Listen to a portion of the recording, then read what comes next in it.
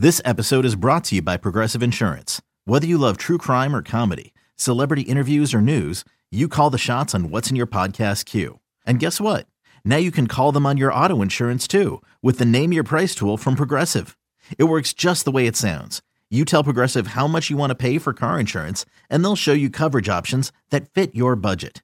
Get your quote today at Progressive.com to join the over 28 million drivers who trust Progressive. Progressive Casualty Insurance Company and Affiliates. Price and coverage match limited by state law. 3-1 pitch, swing and a drive.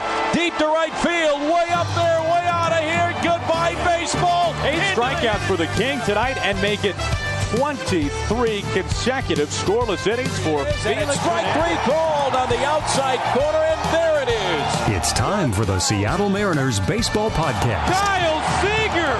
That just happened! Thank you very much! Now, here's your host, Gary Hill.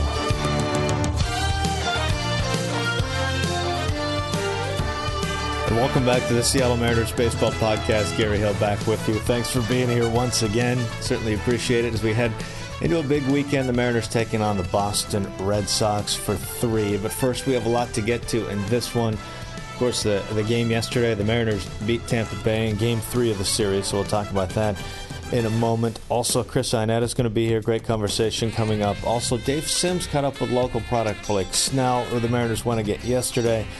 Will Laws is going to talk about some of the best draft picks in history, and the Mariners have a few on the list. So we have a ton to get to. And again, it's been a strange week. These have not been posted as consistently as they normally are in the mornings, but we'll get back to normal next week. So apologize for that, but things will get back to normal next week in terms of the posting time for these. It's been a crazy week in many ways. So here's what we're going to do first. The Mariners taking on Tampa Bay, looking to salvage the final game of the series. And you look at it, and the Mariners, you look at the last 7 losses. The Mariners have lost those 7 games by a total of 10 runs. And in another close game in Game 3 of the series against Tampa Bay, Dae-Ho Lee, a big day. The 1-2 to Dae-Ho Lee, swinging a shot up the middle into center field for a base hit. Goody rounding third, heading home, he'll score. Up with the ball, Desmond Jennings, a throw to third. Cut off again by Beckham, the shortstop. Down to second goes Cruz on a 2-out single by Dae-Ho Lee to drive home Goody. And the Mariners have a 1-0 lead here in the top of the first as Lee comes through in the clutch. The 2-2 pitch, Lee with a swing and a line drive down the right field line. A fair ball in toward the corner. O'Malley will score. Goody rounding third. He'll score. Stopping at third is Robbie Cano. Dae-Ho Lee in at second base with a 2-run double.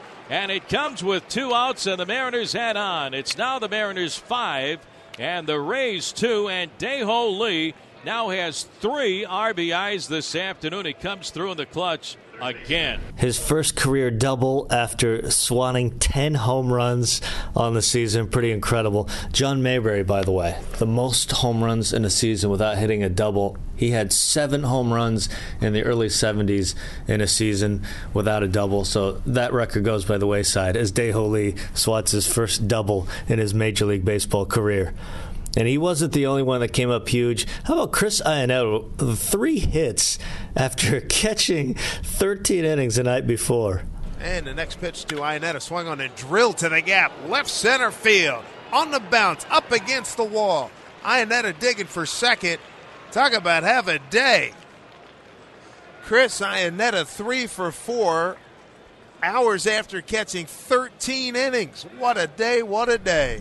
And right now he sits second for innings caught in the American League behind Russell Martin, and absolutely crushing left-handed pitching. He is on a hot streak in general, but left-handed pitching in particular, he is absolutely hammered. It's going to be interesting to see if he's in the lineup for Game 1 against Roenis Elias of the Red Sox, and we'll talk about that in just a moment. So big nights from Lee, big night from Iannetta, and also the bullpen coming through. First it was Diaz, and then Cishek. Skinny right-hander delivers. Fastball swung on and missed, struck him out.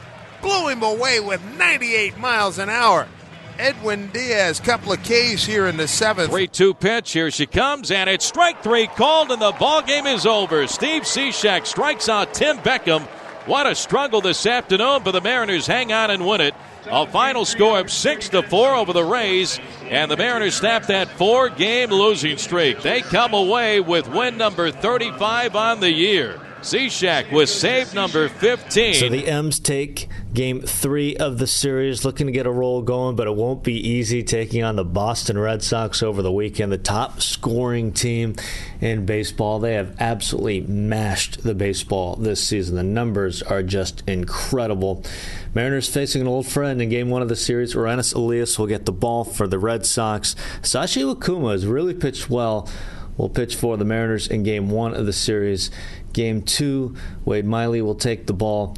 Game 3, it's going to be Taijuan Walker against David Price, so that should be a very good matchup in Game 3. Then the road trip continues with Detroit next week. So, Mariners looking for a big weekend against the Red Sox.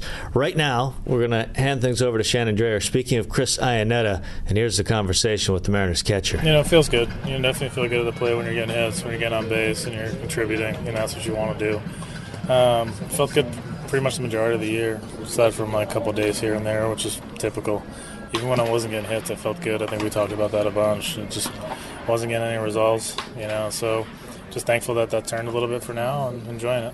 What do you look for when you're not getting the hits to know that you're on the right track or you're doing the right thing? Yeah, just make sure it starts with the mental approach and make sure you're not really getting on yourself. I usually get on myself really, really bad, so I got to kind of give myself a pass and focus more on the process, and then make sure my cage work is good, make sure I'm getting the results in the cage that I want, that my mechanics are sound, I'm hitting the ball squarely in the cage, and then taking that out on the field and doing the same thing during PP. If I'm doing those two things, then the next logical step is going to start spilling over into the game. It never happens fast enough when you're not getting results, but eventually.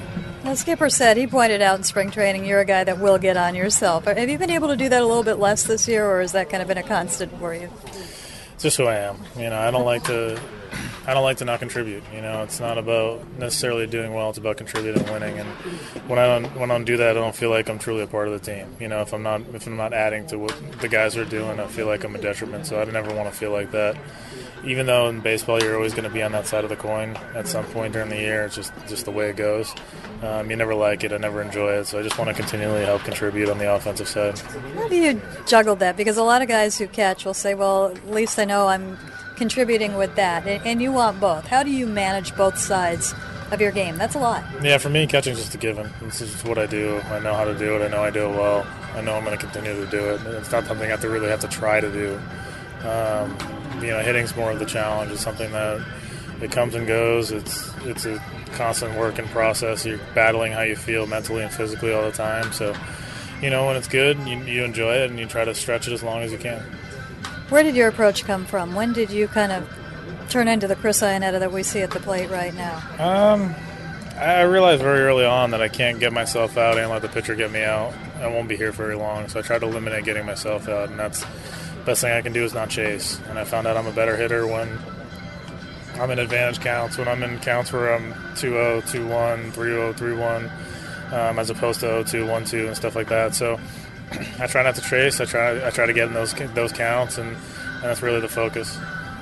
How much are you thinking when you get to the plate about those numbers, about those counts, and what you have to do in those situations? You don't really think about it. It's something that I don't think about doing. It just kind of, it happens. So the biggest thing is look for the ball over the middle of the plate and try not to chase. If I do that, I know that I'll be okay. What's something that Edgar's given you? Really just the mental approach. How to think through, the bad times, how to think through the mechanical changes, or if you make something, and just what to really focus on, just how to focus on the process as opposed to the result. What's different about his process? Everyone talks about the same thing, but he really puts a strong emphasis on, the work that you do and really focusing on that and not being caught up in the result of it.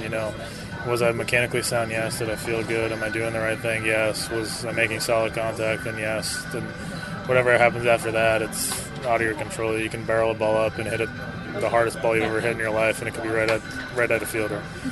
So, just focusing on that process. You handle pitchers. It would seem that their game is so much more controllable. Yeah. I mean, it's funny. they're in control of it. You know, I'm just back there suggesting. I'm just trying to put them in the right spots, and ultimately it's still up to them. You know, if they want to throw a pitch, they can shake me off anytime they want. I'm just back there suggesting. If I really feel strongly about something, I'll put it down twice, or I'll go out and talk to them. You see me do that a couple times and just say, this is what I'm thinking. What are you feeling? And even if I say, like, hey, look, this is the right pitch right now, if they feel like they can't execute it, then we go with what they can execute. Because 19 out of 20 times is not, or even 99 of 100 times, you can say that high. It's never the pitch. It's always the location. You can throw any pitch in any count, in any situation if you locate it. You know, slider down and away at the knees is a tough pitch to hit. A fastball down and away at the knees is a tough pitch to hit. A fastball up and in, whatever it may be, depending on that hitter. It's very difficult to hit that if it's executed, you know, no matter how good you are. So it's not necessarily, people say that's the wrong pitch in this situation. It's never really the wrong pitch. It's just the wrong location. How different is it with the information you have now as opposed to when you first started out and knowing where those spots are? How much more success can you have? Yeah, it's a little bit more fine-tuned. When I started getting into the league, you had a broad approach. It was kind of, the strike zone was broken into 9 boxes and had those hot cold zones, and you can kind of really, you get an idea what the hitter was. Now it's like you got this like heat map, color-coded, infrared zones of like where they make solid contact, where they don't, on what pitches, on what times of the day. There's a lot of information that you get can get really bogged down into. But the trick is to see which pieces of this make me good. Like, what can I use to tailor a game plan? You know, if there's 100 things out there, I only use 3 of them and say this is what I need to know to get a good idea of what this hitter is, what he does, what he's trying to do, and how we attack him. And those 3 things I go with. I don't need the other stuff. I don't need, you know, that might be for someone else. Those are part of their selection that gives them a picture of what's going on. But for me, I just look at a few certain things and go from there. What's a pitching conversation kind of along those lines in preparation like between a James Paxton and, say, a Hisashi Iwakuma? They're both extremely prepared. I know after James's first start, he probably watched 4.5 days of video nonstop and was so prepared for his next start. You know, he had a ton of notes and knew exactly what he wanted to do. Iwakuma's the same way, night in, night out. His preparation, the way he reads hitters and swings is perfect. You know, we're always on the same page in what we see and what we read, and you know, he's extremely prepared. Lastly, we're heading into Boston in a couple of days. You're from New England. Were you a Boston fan? What's it like for you to go back to that part of the country? It's nice because it's home. You know, it's where I live. I live outside, probably about 45 minutes outside the city. So it's fun to be back in the Northeast. It's fun to be home. I grew up a Red Sox fan. You know, once you get into professional sports, the being a fan kind of fades away. You know, you don't necessarily you're not really a fan of that anymore. You know, you're in it. You know what it's like. You kind of see the workings behind the curtain, and you know you become just kind of engrossed in what you're doing day in and day out and what your team's doing. So you kind of focus on that. But like I said, it's nice to be home. Who was your favorite player when you were a fan? Yeah, well, when I was a fan, it was Griffey. You know, I loved watching him. It was tough to watch him on the West Coast. I'd wake up and check out Sports Center at 6:30 in the morning when I woke up to go to school. So I'd see what he was doing and see what it was. I loved the way he played. I loved the swing. You know, and the whole persona was pretty special. Dave Sims caught up with Blake Snell, who pitched against the Mariners yesterday, local product, and grew up idolizing the Seattle Mariners. It's more so like my family's like pumped about it. My dad's like, you're facing the Mariners, like this is big. But my friends are the ones more blowing it up, more crazy about it. Like, dude, you're facing the hometown team. Like, they're all conflicted. Who do we root for now? And they're like, they all keep saying, we want you to do really well, but we're going to go with the Mariners winning. I'm like, come on, you can't give me one game? And they're all saying it could hurt us in the stretch, so we don't know. But you got some pressure on you, my man. Yeah. Hey, tell me this. So growing up, who are your guys? Who did you watch? Who are the guys you focused on growing up as a Mariner fan? Yeah, growing up, it's weird because I went through it early 2000s, late, like 1999, 1998 is when I really started focusing. So I saw Griffey, A-Rod, Cora, Segui, some good players, and was really lucky enough to watch them. That's kind of how I learned. Mm-hmm. I never thought I was going to be a pitcher growing up. I just always watched. What position did you play? So I played outfield. and I was a pitcher, but I was always a way better pitcher. My dad just broke it to me later. But, but watching them I was just in awe, especially Griffey running in the outfield. Hey, the best. Yeah, by far the best. Hall of Famer for sure.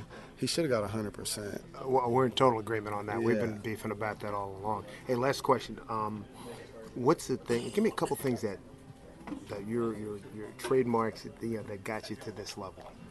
I would say what really got me to this level was my confidence in myself. I always felt like I was honest to where I could really allow myself to become that much better, but also just the pure kid inside of me. I really do love playing baseball. It's something that I enjoy doing every day. I love waking up. I love knowing I'm playing baseball. So we've talked so much about the draft. Such a big week for the organization, for Major League Baseball in general. And this is a fun conversation with Will Laws, who put together a ranking of the best draft picks of all time. It's certainly a conversation that could spark debate, but not a big surprise that there's a couple of Mariners that made the list. Well, this is going to be a fun conversation. We have talked about the draft for the last few days here on the air, on the podcast, everywhere else. It's a huge time of year for organizations. And this is going to be a look back and a fun look back as we visit with Will Laws from PointAfter.com, who wrote a pretty fun piece ranking the best draft picks of all time. Draft, of course, goes back to 1965, so this encompasses a ton of drafts. This is not an easy task to do. Will, thanks for being here. We really appreciate it. This should be fun. Oh, yeah. Thanks for having me on, Gary. The first thing that strikes me, and before we talk about how you went about it, is when I look at the list, I think how different Major League Baseball history would be if just a couple of things were different. For example, Ken Griffey Jr., who we'll talk about. If the Mariners drafted Mike Harkey instead of Ken Griffey Jr., the Pirates picked second that year. What if they drafted Griffey, Barry Bonds, Griffey in the same outfield? In that same draft, there was a span of like 6 picks where 4 catchers were taken. Craig Biggio was one of them for the Astros. But what if the Tigers had taken Biggio in that spot? It's just amazing to look at how the history unfolded and how different history could be looking at your list. Oh, yeah, absolutely. And I mean, baseball, the MLB draft compared to, say, the NBA and NFL draft is full of so much more unknowns. I feel like you get so many more busts at the number 1 overall pick compared to, say, the NBA draft, which usually has a clear-cut superstar at the top, and there's just so many more unknowns in baseball. And that's the other thing about your list that jumps out. I mean, it's not full of guys who are taken first overall. There are no guarantees in the Major League draft. Of course, Ken Griffey Jr. becomes the first Hall of Famer picked number 1 overall, but your list just points out there's just no guarantees up and down. Oh, yeah. I mean, there's 3 really, if you're looking at overall performance throughout their career, there's 3 guys who really stick out, and that's Ken Griffey Jr., Chipper Jones, and A-Rod. And the Mariners picked 2 of those 3 guys. And after that, there's a huge drop-off. So how did you go about putting this list together? So I wanted to go ahead and measure which draft picks provided the most value for the teams who originally drafted them. Because if you are just going over their entire careers, A-Rod is pretty clearly the biggest force taken number 1. But I want to do something a little different and see, which draft picks actually provided the most value for their original teams, which ones stuck it out, and, which teams managed to extract the most value and most success from the one time that they get the shot at that number 1 pick. So how did you go about it? How did you measure it? So I measured it by wins above replacement, which is a pretty common sabermetric, which takes into account a player's offensive and defensive contributions to his team and basically measures how much better he is than a, shall we say, quadruple A player, a person who's just good enough for the major league but is very average. Mm-hmm. It's funny. And we're going to talk about, you mentioned 2 names already. I don't think it'll be surprised to Mariner fans that Ken Griffey Jr. and Alex Rodriguez are on the list. But it may surprise Mariner fans that there are actually 3 Mariners on the list. Mike Moore, former Mariner, comes in at number 21. I think that would surprise some Mariner fans. Yeah, that really, again, goes to show that there's really no sure thing because Mike Moore probably wouldn't be considered a great number one pick, but he's definitely above average for a number one pick when it comes down to it. There's so many other busts that happen at number one. At least Mike Moore gave the Mariners some good years. He really did, and a lot of ways he was overshadowed by Mark Langston in his run during that time, but Mike Moore was pretty solid in that stretch. So let's jump to the top three. 2 Mariners, as you mentioned, in the top 3. But let's start with number 3. Who's number 3 on your list? Right. Well, actually, it's funny. A-Rod drops to number 4 when you just consider what he did for the Mariners in terms of wins above replacement, because even though Alex Rodriguez is one of the best players of all time, he was only in Seattle for, I believe, 5 full seasons, and he didn't win any of his MVPs in Seattle. He won all 3 of his MVPs after he left to go to Texas and New York. So A-Rod actually falls to number 4 in terms of strictly wins above replacement. And the guy who replaces him at number 3 is Joe Mauer, who honestly has probably become a bit underrated as far as his entire career goes. I mean, as you know, in the late 2000s, he was winning batting titles, leading the Twins to the playoffs regularly. He won the MVP in 2009. So he's done a lot for the Twins. He has accumulated more than 10 wins above replacement compared to what A-Rod did for the Mariners.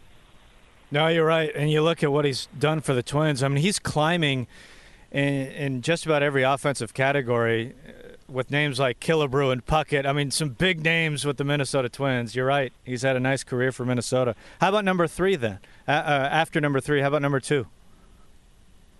Yeah, number 2, I mean, this was the toughest selection of the article, obviously. Chipper and King Griffey Jr. are right there, 1 and 2, but I ended up giving the number 1 slot to Chipper and number 2 to King Griffey just because, you know, going back to value provided to the original team, King Griffey was great in Seattle for more than a decade, but Chipper was in Atlanta for 2 decades, 19 years, and he, you know, won a World Series title there. He provided a few more wins above replacement, and, you know, that it's really about longevity. If we'd been doing this on career averages, I mean, King Griffey, I mean, he slugged 40 home runs 6 times. He had a 300 batting average for you guys. I believe it was 7 times. You know, won that MVP in '97. Both he and Chipper won 1 MVP. So they're really even, but I had to give the slight nod to Chipper by the smallest of margins. It's such an interesting way to look at it, especially these days. You know, with free agency, you just don't see guys stick around with one team for that long. And you look at Chipper Jones' career, it's pretty amazing how it unfolded with the Braves. Oh, yeah. I mean, his rookie season in 1995, he was originally called up in 93, but then he tore his ACL, I believe it was, in 94, so that entire season was wiped out. So his rookie season in 95 was that 1 year Atlanta won the title. Out of all those years they won the division title, that was the 1 year they won the World Series in his rookie season. So it really was like the perfect beginning to his career. He was a top 20 MVP finish during his rookie year. And, you know, over his 19 years in Atlanta, the Braves won 3 pennants. They won those 11 consecutive division titles from 95 to 2005. And, you know, Jones won the 99 MVP, the 2008 batting title when he was in his late 30s. He still finished really strong. There was, in every season of his career, he gathered at least 2 wins above replacement, which is basically the cutoff for an above-average contributor. So he was always, you know, the epitome of a solid player for Atlanta at the very least when he was there, and really the epitome of a number 1 pick as a homegrown guy who just stayed there for his entire career. When you were putting this list together, were there any surprises for you when you put it together and looked at the list when you were all done? Yeah, certainly. I mean, for me, Darryl Strawberry, who crept in there at number 5, was a bit surprising to me. Darryl Strawberry, all respect to him, but as far as a top 5 number 1 pick of all time, he just wasn't a guy who stuck out to me there. But he was great for the Mets during the 80s. They won the World Series title in '86 with him. He was great for a few more years after that, before moving on and kind of deteriorating through the 90s. But as far as wins above replacement for his draft team, he was in the top 5. And even just in general, if you look at his entire career, he's right on the border there with Adrian Gonzalez, actually. Adrian Gonzalez is right there at number 5 and number 6 with Strawberry. But, yeah, I was pretty surprised that Darryl Strawberry, considering the latter half of his career was just ruined by injuries and drugs and all these other things, but he still comes in as a top 5 number 1 pick. Boy, it's amazing. I mean, he's the kind of guy you say, what if, what could have been? Yeah. Anything else that jumped out? Oh, go ahead. Yeah, I mean, people were comparing Darryl Strawberry. I remember I was looking at some old news articles when I was doing research for this, and people were comparing him to Ted Williams when he was coming up because he was huge. He was 6'6". He had a great swing. He was just perfect mechanics, great stroke, but he just, had some off-field issues and injuries that just caught up to him. Anything else jumped out while you were putting the list together? Well, yeah, David Price has a good chance to be a top 5 by the end of his career. He's obviously not with the Rays anymore, but just as far as throughout his entire career, he has a chance to break into the top 5 and overtake Strawberry at some point. And Bryce Harper is already halfway to Darryl Strawberry's wins above replacement total. He's already halfway there. So it seems like a pretty sure thing that he will at least break into the top 5. And honestly, obviously, Bryce Harper is a supreme talent, one of, if not the best player, one of the top 2 or 3 best players in the majors right now. So he is obviously the premier candidate to possibly break into that upper tier with Chipper and King Griffey and A-Rod. Yeah, it seems we're at a prime time for the draft in terms of the top tier. Because you just mentioned a couple of them, Harper, and think about Trout and Kershaw and McCutchen. I mean, there's a whole list of guys. We don't know how their careers are going to end up, but this list in 5 to 7 to 10 years could look very different towards the top. Yeah, absolutely. And you have, Justin Upton has slowed down a bit, but he's kind of on the outskirts there as well. You have Steven Strasburg, who really this year is, I feel like, his breakout year into the upper echelon of the starters in the majors because he's always been pretty good but hasn't quite lived up to that pedigree, all that hype he came in with as a number 1 pick. But this year he's finally looking like a potential all-star game starter if he wasn't in the same league as Clayton Kershaw. But, yeah, there's so much young talent in the game today, and it's going to be really great to see how they develop over the next 10 years or so. Well, tell us more about the website we can go to to check this article out. And you guys have a ton of good stuff up there, so tell us a little more. Thank you. Appreciate it. So I work for Graphic is the name of our larger startup, and pointafter.com is our sports domain. And we just have millions of data points and statistics across all the major sports, and we use that to create these interactive data visualizations like graphs and charts that we use in both our own articles on our site, pointafter.com, and also provide to our wide network of partners, which includes NBA.com, NCAA.com, Sports Illustrated, Yahoo Sports, where I wrote this piece we're talking about today.